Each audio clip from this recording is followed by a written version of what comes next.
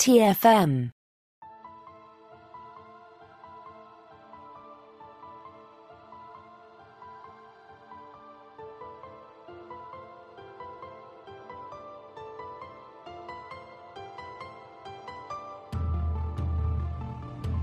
Welcome, Boomers, to another episode of Warp 5, our dedicated Star Trek Enterprise podcast. I'm Christopher Jones, and with me, as he always is my esteemed co-host, Matthew Rushing. And Matthew, that's a interesting arm you have there. Are you sure that's yours, or did that belong to a different podcasting drone?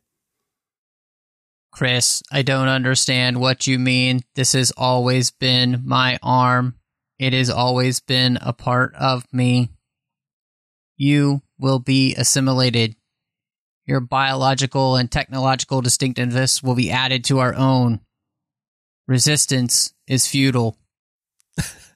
And by own, you mean you and that other guy over there? There are many here. You shall be assimilated. Your humor is not appreciated.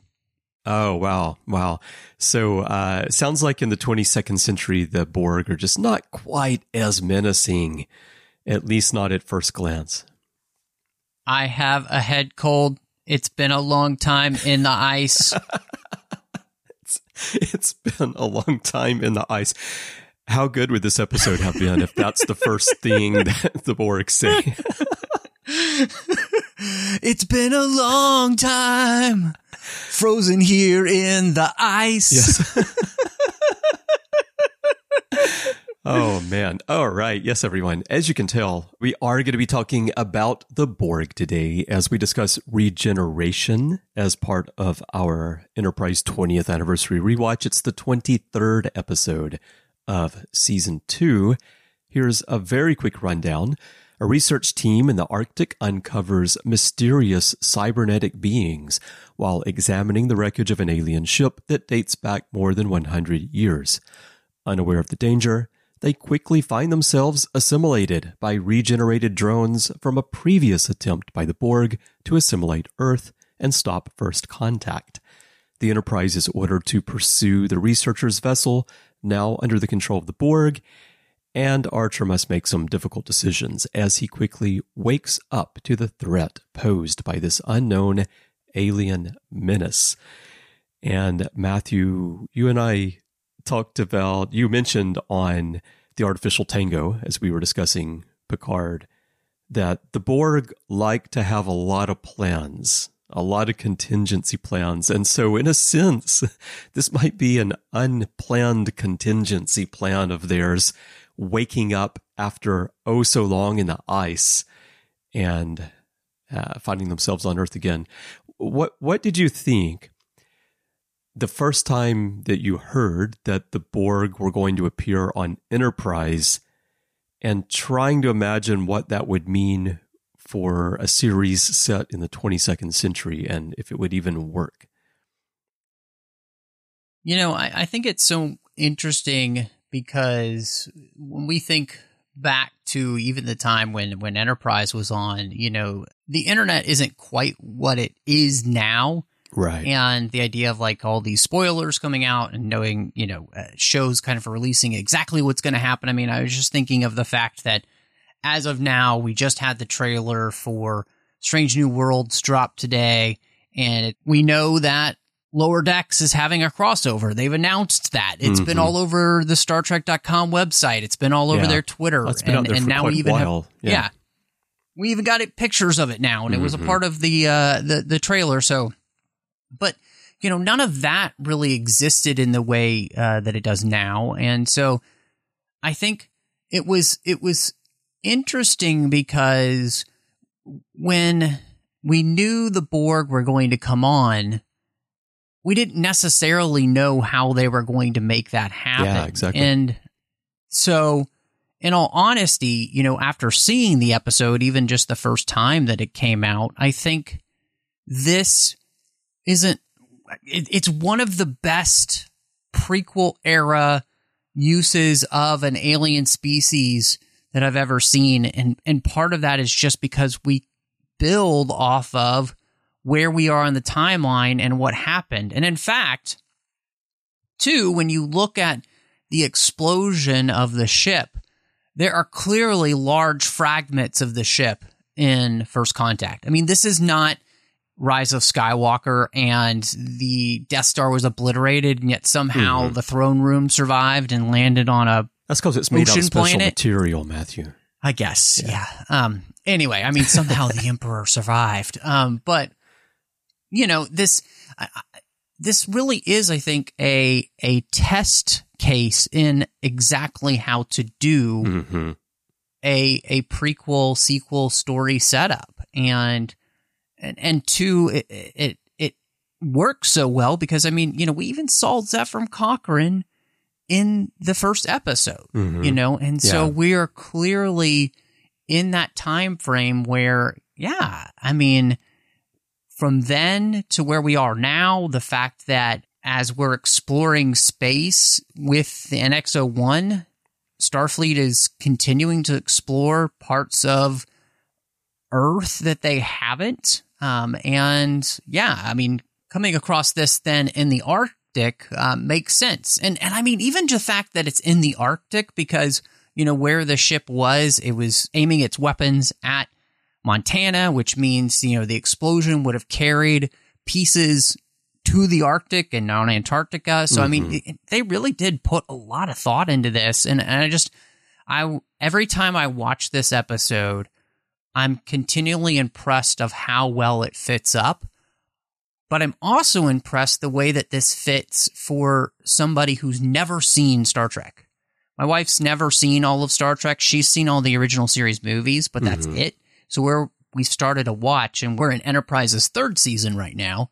And so we got to this, and she has no idea who these aliens are, you know? And so for her, this is just another story, and it'll be fascinating to see what happens when, you know, we get connected to TNG and then First Contact. But, I mean, she liked the episode, and so what's great here is that it works on all the levels you need an episode to work. Someone who's never seen it, and for all the people who are diehard fans just like we are. She's in the same position as the researchers and the Enterprise crew and everyone here. Exactly, not knowing right? who these aliens are. Yeah, it's interesting. I like that you mentioned Zephram Cochrane, and he gets a mention in this episode, and I like that they work it in about how some years later he's giving a speech and he just kind of opens up about what really happened, and he tells the story, and that was another nice little so great to throw into the Star Trek universe. And then the fact that T'Pol says, well, you know, he's known for making up stories and stuff like so. So the Zephram Cochrane that we see in First Contact, that character, that reputation, that kind of personality carries forward as well, and is referenced in this episode in what I think is a fun way. So that all works well. But yeah, like you said, I think that it was very smart to pick up on what happened in First Contact and let that be the basis for the story, because I remember very well at the time reading, I'm pretty sure it was in Star Trek Communicator magazine, Rick Berman was giving updates on what's going to be coming up, because like you said, we didn't have all the internet spoilers back then like we have today. And just knowing that the Borg were going to be coming, and I don't remember the exact column, so he may not have said this exactly in his column. I'd have to go back and look. But I just remember hearing that the Borg were going to be coming to Enterprise and thinking, oh no, how are they going to do that? That's not going to make any sense. We're in the 22nd century. And I didn't think about, hey, maybe they can pick up on First Contact. And yet the writers, that's where they went. And it just works brilliantly. And it also works really well because you've got one of these rare episodes that opens without any of our crew, without any familiar characters, and runs that way for quite a while. It reminds me of Distant Origin on Voyager, where you've got a really long part of that episode before you ever encounter the Voyager crew. Yeah. And I love that. That's true. You know, I wouldn't want them to do that very often, but I think that it's something that you can do with a story. And if you do it well, it's really engaging for the audience because the audience knows what show they're watching. They know what's supposed to be happening. And they know that eventually the main characters are going to show up, unless it's Deep Space Nine, and then maybe only one will. But this worked really well, and it sets the tone very well. And Mike Sussman and Phyllis Strong, who wrote the story, do a wonderful job of capturing that kind of old-style horror movie vibe of the monster and the uneasy setting or situation that someone finds themselves in. It's very creepy. And it itself is a throwback in terms of that style of storytelling, just as the Borg are being thrown back in time in the Star Trek universe. It's so interesting because I actually went back and rewatched the documentary that was on the second season where the entire cast is back. And, you know, they talk about a lot of things, but I was just thinking about something that they wanted Enterprise, you know, especially for a lot of the first season, to be on Earth.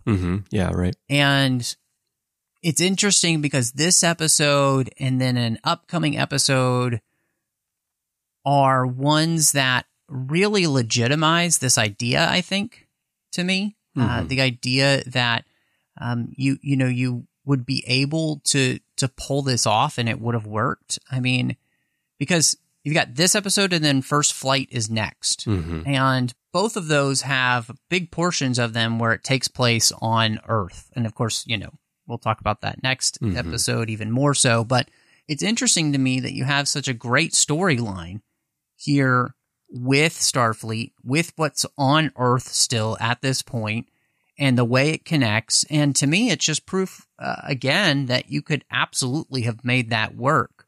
And it would have been really interesting.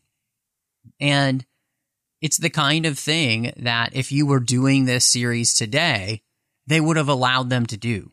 Oh, yeah. I think today they would have. Yeah. Absolutely. And so, but I actually, I'm right there with you in the sense that I think this works so well to be able to have these characters. They're all, you know, we've got a great cast there of people that, you know, you would see on other shows. You know, the main female lead there was actually on the show Chuck, you know, as the boss. Well, she's John Billingsley's wife as well, I believe, right?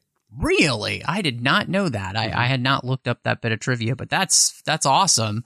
And that makes it a lot more fun. So, you know, I think all of this is just so great in its setup. And again, it clearly shows how the writers were paying attention to the best ways to utilize things from our past, their future, to be able to create something really interesting story-wise. You know, talk about going back to the future.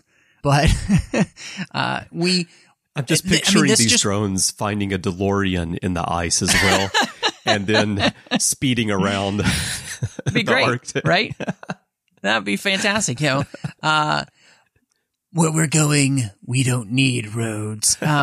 So I just think too, this also is the place where we see that they utilize an alien species that was from the 24th century that works so much better than when they tried to, you know, kind of shoehorn in the Ferengi. And so it's one of the, I mean, I'm probably just giving away how I feel about this episode, but I think it clearly shows that if you have people here writing who really understand the story of Star Trek, really understand the history of Star Trek as in what's come before this show, and then understand the perfect way to utilize it. I mean, them picking up on this story from First Contact was just perfection. Well, I think having an interest in tying the threads together is important.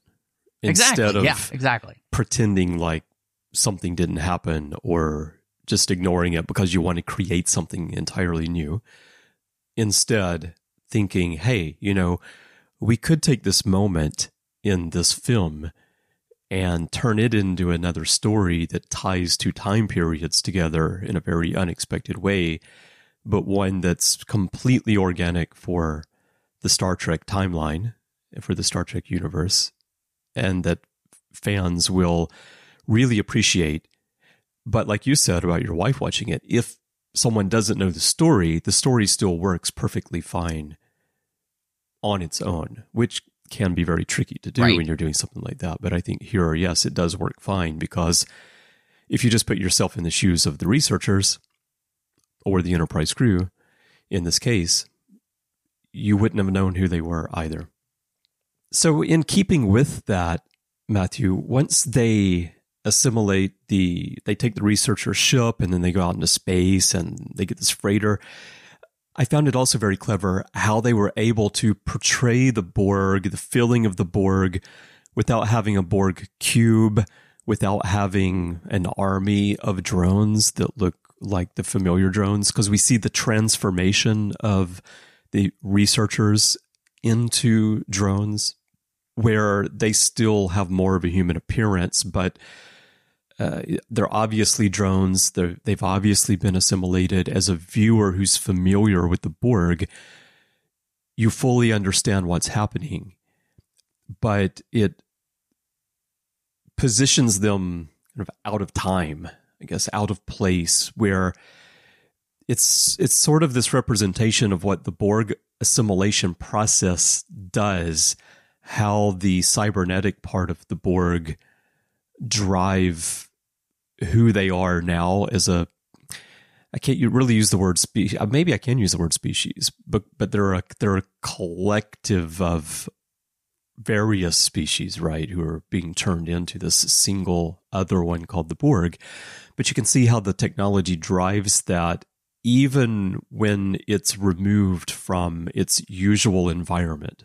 So everything has a very clear process, and even visually has a process that we're familiar with when it's in the collective itself, with the cubes like we've seen on the Next Generation, Voyager, or in First Contact. But here, it's been removed from that, and so it's like they're in the wilderness, right? And they're trying to survive and find their way through the wilderness. And the point of my rambling is that I think that creatively and visually, they did a really excellent job of portraying that in a way that feels familiar to us, but also doesn't feel out of place for the situation that these unfrozen Borg drones and the humans they've assimilated find themselves in. I like that you bring this up, because I think one of the things that it really does is that it helps ameliorate any kind of like what you might think of as incongruities between this Borg and the Borg in the future, like them not saying we are the Borg or any of those type of things. Yeah, they were careful not to use that exact phrase, right? Exactly. And I know some fans think that's awful, and and they think we're jumping the shark by having the Borg here. But I think the beauty of this is that, when you freeze something for 100 years and basically, yes, you're preserving their organic nature because of them being frozen. But, you can rationalize and easily think of the idea that everything that they were and really knew is gone, and now it's just basically Borg Instinct they're running on. Because that's sort of the software that's sort of all where they I was have going left. with my rambling there. Exactly. Yeah.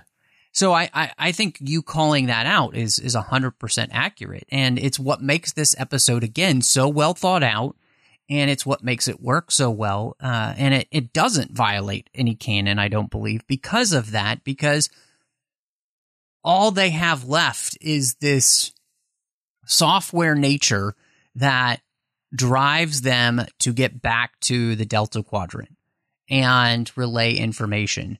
But they don't have any of the other nuances anymore because they've just been woken up from being frozen. And all of that is gone, because that part of them has really basically been dead, right? Mm-hmm. And so I think that this really works well. And in many ways, too, I think you almost basically have as close to zombie Borg as you can get.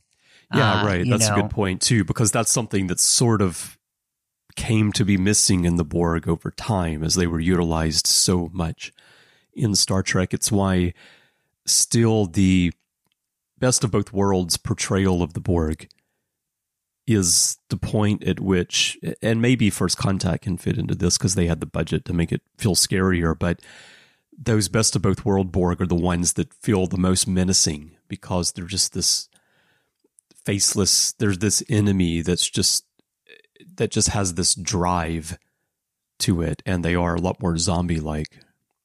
Well, and I think that it works. Mm-hmm. And so it's very clear that they put a lot of thought into how this works and what's going on and how this fits into canon. And, I find it interesting, too, that so many fans might still not want to forgive this when, they're lavishing praise on something like Discovery or Strange New Worlds, which I don't like Discovery, but I like Strange New Worlds. But in the end, Strange New Worlds actually doesn't fit with canon very well. If you're watching it, it just doesn't. I still love it. I think it's really fun, but it just doesn't fit well with what you've got coming beforehand. But I think this, in all honesty, fits rather perfectly. And there's plenty of places where I think if you just allow your mind to have a percolate everything that happens here, it's all easily explainable just by things that we watch happening in the episode. Mm-hmm. What did you think about the situation with Phlox and the fact that he's able to resist, his body's able to resist somewhat the nanoprobes? I know that he kind of explains in the episode that there's something about his biology that the nanoprobes are baffled by. They're not quite able to assimilate him. We haven't really seen that in Star Trek with Borg assimilating pretty much anybody up to this point. So suddenly here are denobulans who, it seems, the Borg are not able to as quickly assimilate. It does seem that unless Phlox is able to find a way to get rid of the nanoprobes, that he would eventually be assimilated, but it's a very slow process, which is very lucky and convenient for the crew of the Enterprise. But in terms of, if we're talking about storytelling and fans maybe having some problems with what they see as incongruities with the canon, does that make sense to you? Is it because the Borg have never encountered denobulans before, although the Borg often encounter species they've never encountered before?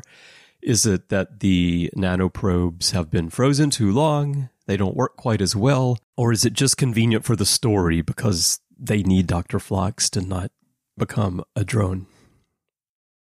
No, I think actually what makes this work is that we noted that denobulans have used genetic engineering in their makeup.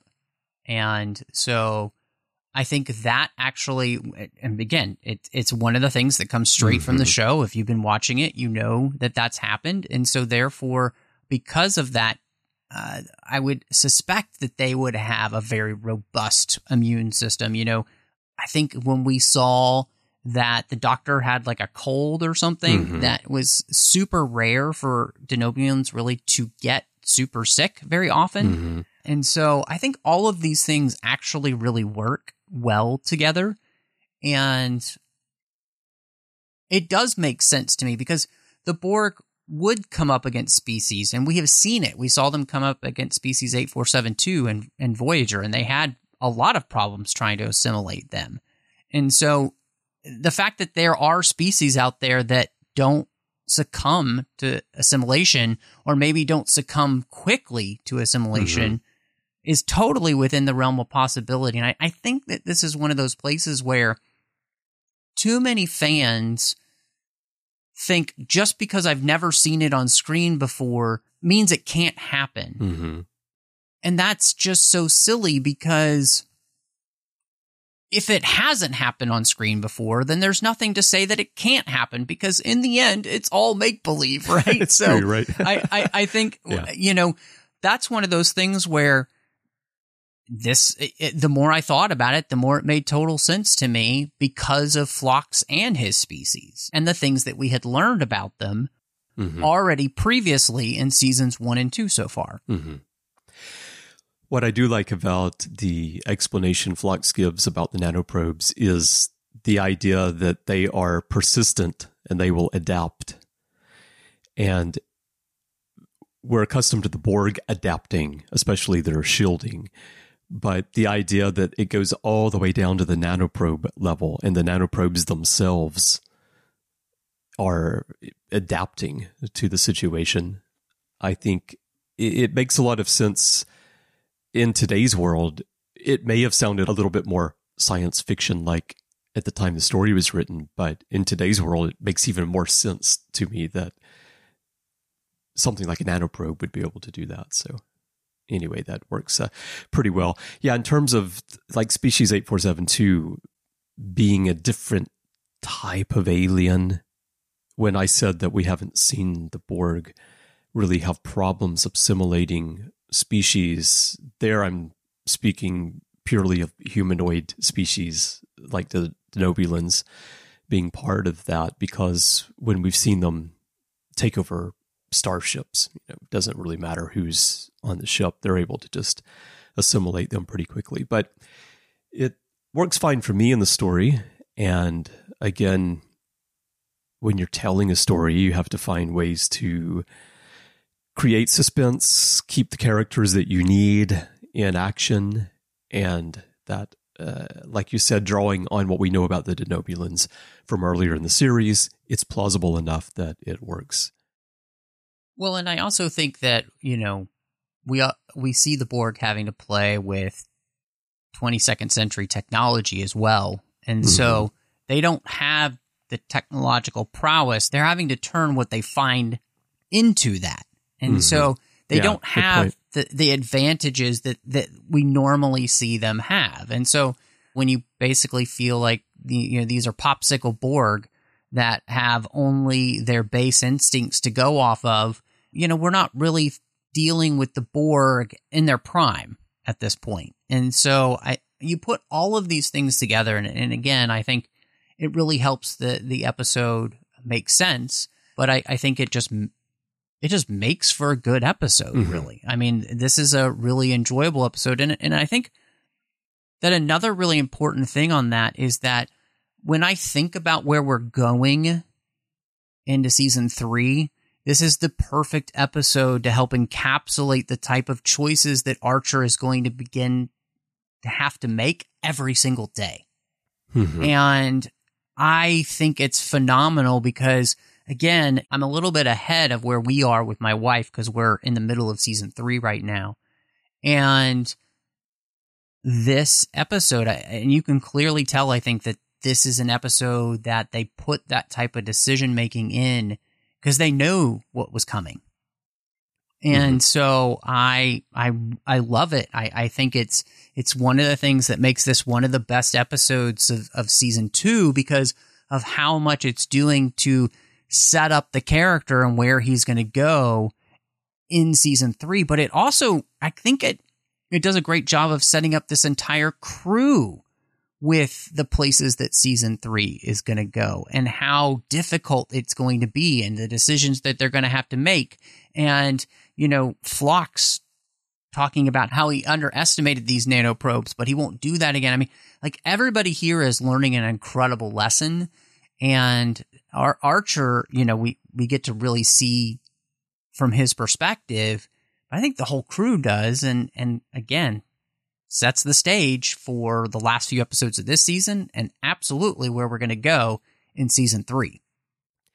Yeah, it's a great point about how it sets up Archer's need to make decisions that would have been difficult for him to make in the past, but will be very necessary in season 3 and what's coming up. And just speaking of those decisions in this episode, his initial reaction is very human, very much what we would expect from Archer. He wants to save people. He feels like he can save people, and not knowing what the Borg are yet, he doesn't really understand what he's dealing with, but it pretty quickly becomes clear that he's going to have to take a different approach to this. And I think it's portrayed quite well. I think that Scott Bakula does a nice job of portraying that moment of decision of having to airlock people who he wanted to save, but he realizes he can't, and what a difficult decision that is for him, but one that he realizes is necessary. It's so much fun, obviously, for us to be able to do this as we had been celebrating the 20th anniversary of Enterprise to go through this rewatch. But there's all of these things that you begin to find when you rewatch these seasons. And I think part of that has really come down to the fact that Enterprise was definitely playing with more serialization than any show minus Deep Space Nine at this point.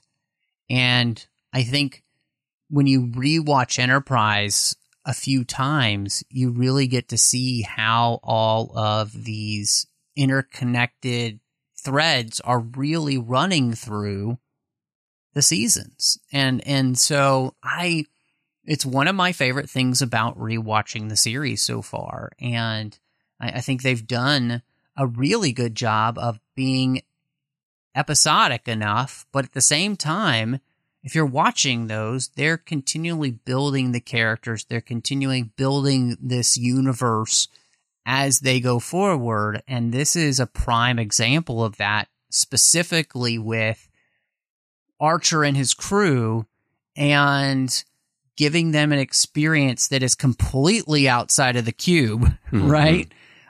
In a way that is going to rock their world.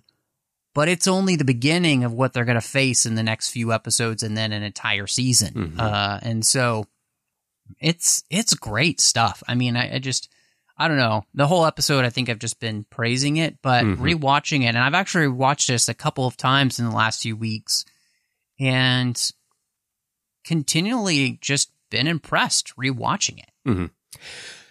Yeah, it's kind of a simple story. Actually, especially coming off of Cogenitor, which we discussed last time, it's just because we're already familiar with the Borg as well. So as viewers, we know who they are and we know what they're going to try to do.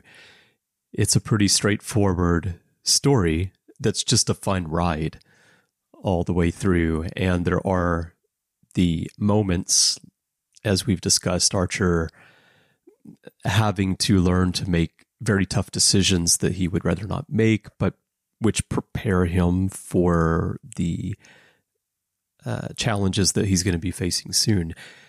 But it just does a nice job of bookending a 24th century story with First Contact in a way that makes sense here, but then looping it back around, which is where the bookending comes in when T'Pol says, hey, don't worry about it. It'll take at least 200 years for their signal to get there, which will be back in the 24th century and begin the loop that brings these drones to Earth in the first place. And so here, if we talk about causality and temporal loops, this story makes it all work. Yeah, I mean, and I think you make a great point that this is somewhat a simple episode. But you know what? One last thing that I was just thinking in my brain was that even just the way that this episode is set up, especially for those who maybe this was their first time into Star Trek, mm-hmm. like my wife, really. I mean, again, she's seen the original series movies, but, that doesn't have anything to do with this. And the idea that in the Arctic we might find something like this makes sense, right? That somehow, as we were exploring our world that we might come across some sort of alien technology or something like that. I mean, that's just classic type of sci-fi anyway. Mm-hmm. And so I think it fits perfectly within the storytelling structure that we get in this episode. Well, and also in the time period, it works because there are parts of our world deep under the Arctic ice, deep on the ocean floor. There are places on our planet that we have not explored. We really don't know what's there. We know more about some bodies in our solar system than we do about our own planet. And with this being in the 22nd century, you look where we are now, we're 2 decades into the 21st century now. It's completely plausible that we still would not have explored these areas where they find this wreckage. Now, I'm hoping there's not any real Borg wreckage on the planet right now, I hope, but the idea that it could happen, especially since in universe here, we already know that there was a crashed vessel. Of course, it works perfectly. Yeah, I mean, all in all, to me, this is one of the standout episodes, obviously, of the series. And I have no problem giving this 5 Borg assimilations out of 5.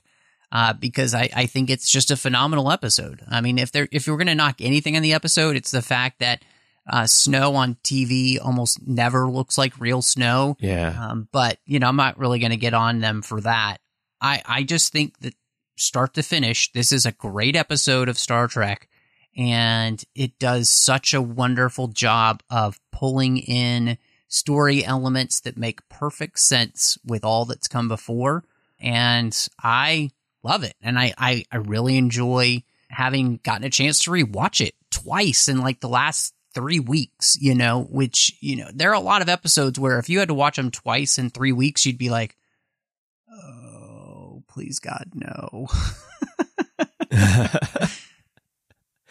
You're not talking about your weekly rewatch of Prophet and Lace, right? I gotta say, I was watching the Shuttle Pod show, and one of Ira Stephen Bear's least favorite episodes of all time of Deep Space Nine is also Prophet and Lace. So I'm in good company, okay? There's no surprise there, of course. All right. Yeah, no, I agree with you on everything that you've said about this episode. I just think it was a brilliant little bit of storytelling. And I remember watching it for the first time, going into it, wondering, oh my gosh, what are they going to do? How are they going to pull this off? And thinking, wow, that was really clever. That was really smart. And it's one of my favorite Enterprise episodes. And I'm going to give it 10 giant popsicles, which reminds me, earlier you said Popsicle Borg. I have this alternate headcanon where the 2 drones that were unfrozen, they never make it back to the collective, and so they settle on Risa and they form a band called Popsicle Drones. And, I like it. I think it's going to be great. Yeah, and Risa is the perfect place for them because, it gets a little bit toasty on a Borg ship. Yeah, they like it. They like it humid. Yeah, they like it humid. Ugh.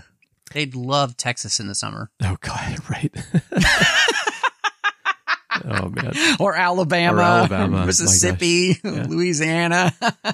Yeah. No, I tell people here, because it's hot and humid here in Tokyo as well, but I tell people here back in Alabama, what people up north call rain, we just call humidity, because you can walk around and see the water floating in the air in the summer. Yeah. Oh, man. Anyway. All right, everyone. We would love to hear your thoughts on regeneration. There are many ways for you to share those with us. Perhaps the best way is to go to Facebook and join the Babel Conference. That is our listeners group. It is a closed group, so if you're joining for the first time, please do answer the questions and agree to the rules of the forum so that I can let you in. If you're already there, of course, you know how it works. There will be a post on the timeline for this episode, and you can share your thoughts, your comments with Matthew and me and fellow listeners right there in the comments on that post. To find it, just type Babel, Babel, into the search field on Facebook, and it should come right up. If not, just type the whole name, the Babel Conference. If you'd like to send us email, you can do that by going to our website, trek.fm/contact. Use the form you find there, choose to send to a show, and choose Warp 5. And that will come right on over to Matthew and me by email. And of course, you can find us in social media. Our username everywhere is TrekFM. Now, Matthew, when you're not out there in the Arctic Circle with your metal detector, looking around, seeing what kind of goodies you can find, where can people find you? Well, you can find me all over social media under the name MattRushing02. I am most active on Twitter, Instagram, Letterboxd, and Vero. You can also, of course, find me here in the 602 Club on the TFM network. We're talking about all of those fandoms outside of Star Trek we love. It's a great big summer. We have so much going on. In fact, we've got a brand new co-host that's going to be joining, alternating with Chrissy. Zachary Fruling is going to be back on TFM, which I can't wait for. We've got some great stuff lined up for you. So many great movies coming out this summer as well that we're going to be talking about. So check that out. You can also find me doing The Orb with you, Chris, as we talk about the 30th anniversary of Star Trek Deep Space Nine, literary tracks about the books and the comics of Star Trek. We've got Artificial Tango, as we talked about Season 3 of Star Trek Picard. That's wrapped up. And then Strange New Worlds is coming back. So that means that you better saddle up with Saddle Up. And then over on the Nerd Party Network, I've got Owl Post about Harry Potter. We talked about every single chapter of that series, one chapter at a time. And the great John Mills and I are talking about Star Wars each and every week over on Aggressive Negotiations. But Chris, when you're not trying to wake up after that long, cold sleep, where can people find you? Are you talking about me right now this morning as we're recording this and I'm trying to wake up? I mean, I wasn't going to say anything, but... It's early morning for me and my brain is not fully functional at the moment and it has been chilly here, so... Oh, so you're unlike Data where you're not fully functional yet. My brain is not. So, but it has been chilly here as well. So that cold sleep sort of describes last night as well. But no, when I am fully awake, you can find me elsewhere on the network. Of course, with you, Matthew, doing the shows that you mentioned. Also, Larry Nemechek and I do the Ready Room from time to time. You can find me in many episodes in the back catalog across a range of shows. And if you'd like to chat, you can find me on social media. My username everywhere is C. Bryan Jones, letter C, and Bryan with a Y. That is my username everywhere. Twitter's where I'm most active, but I'd love to chat with you in social media. And then if you'd like to help us keep this show and everything that we're doing on the network going, we could definitely use your help to find out how to get involved, how to support the network. Please visit patreon.com/TrekFM. That's patreon.com/TrekFM. And I'd like to send a huge thank you to everyone who's supporting us right now. We truly would not be here without your help. So thank you so very much. Well, Matthew, I am looking forward to going on a little test flight with you next week as we talk about First Flight and we inch our way closer to the end of Season 2. Chris, I am so excited to be talking about this episode next, so let's go.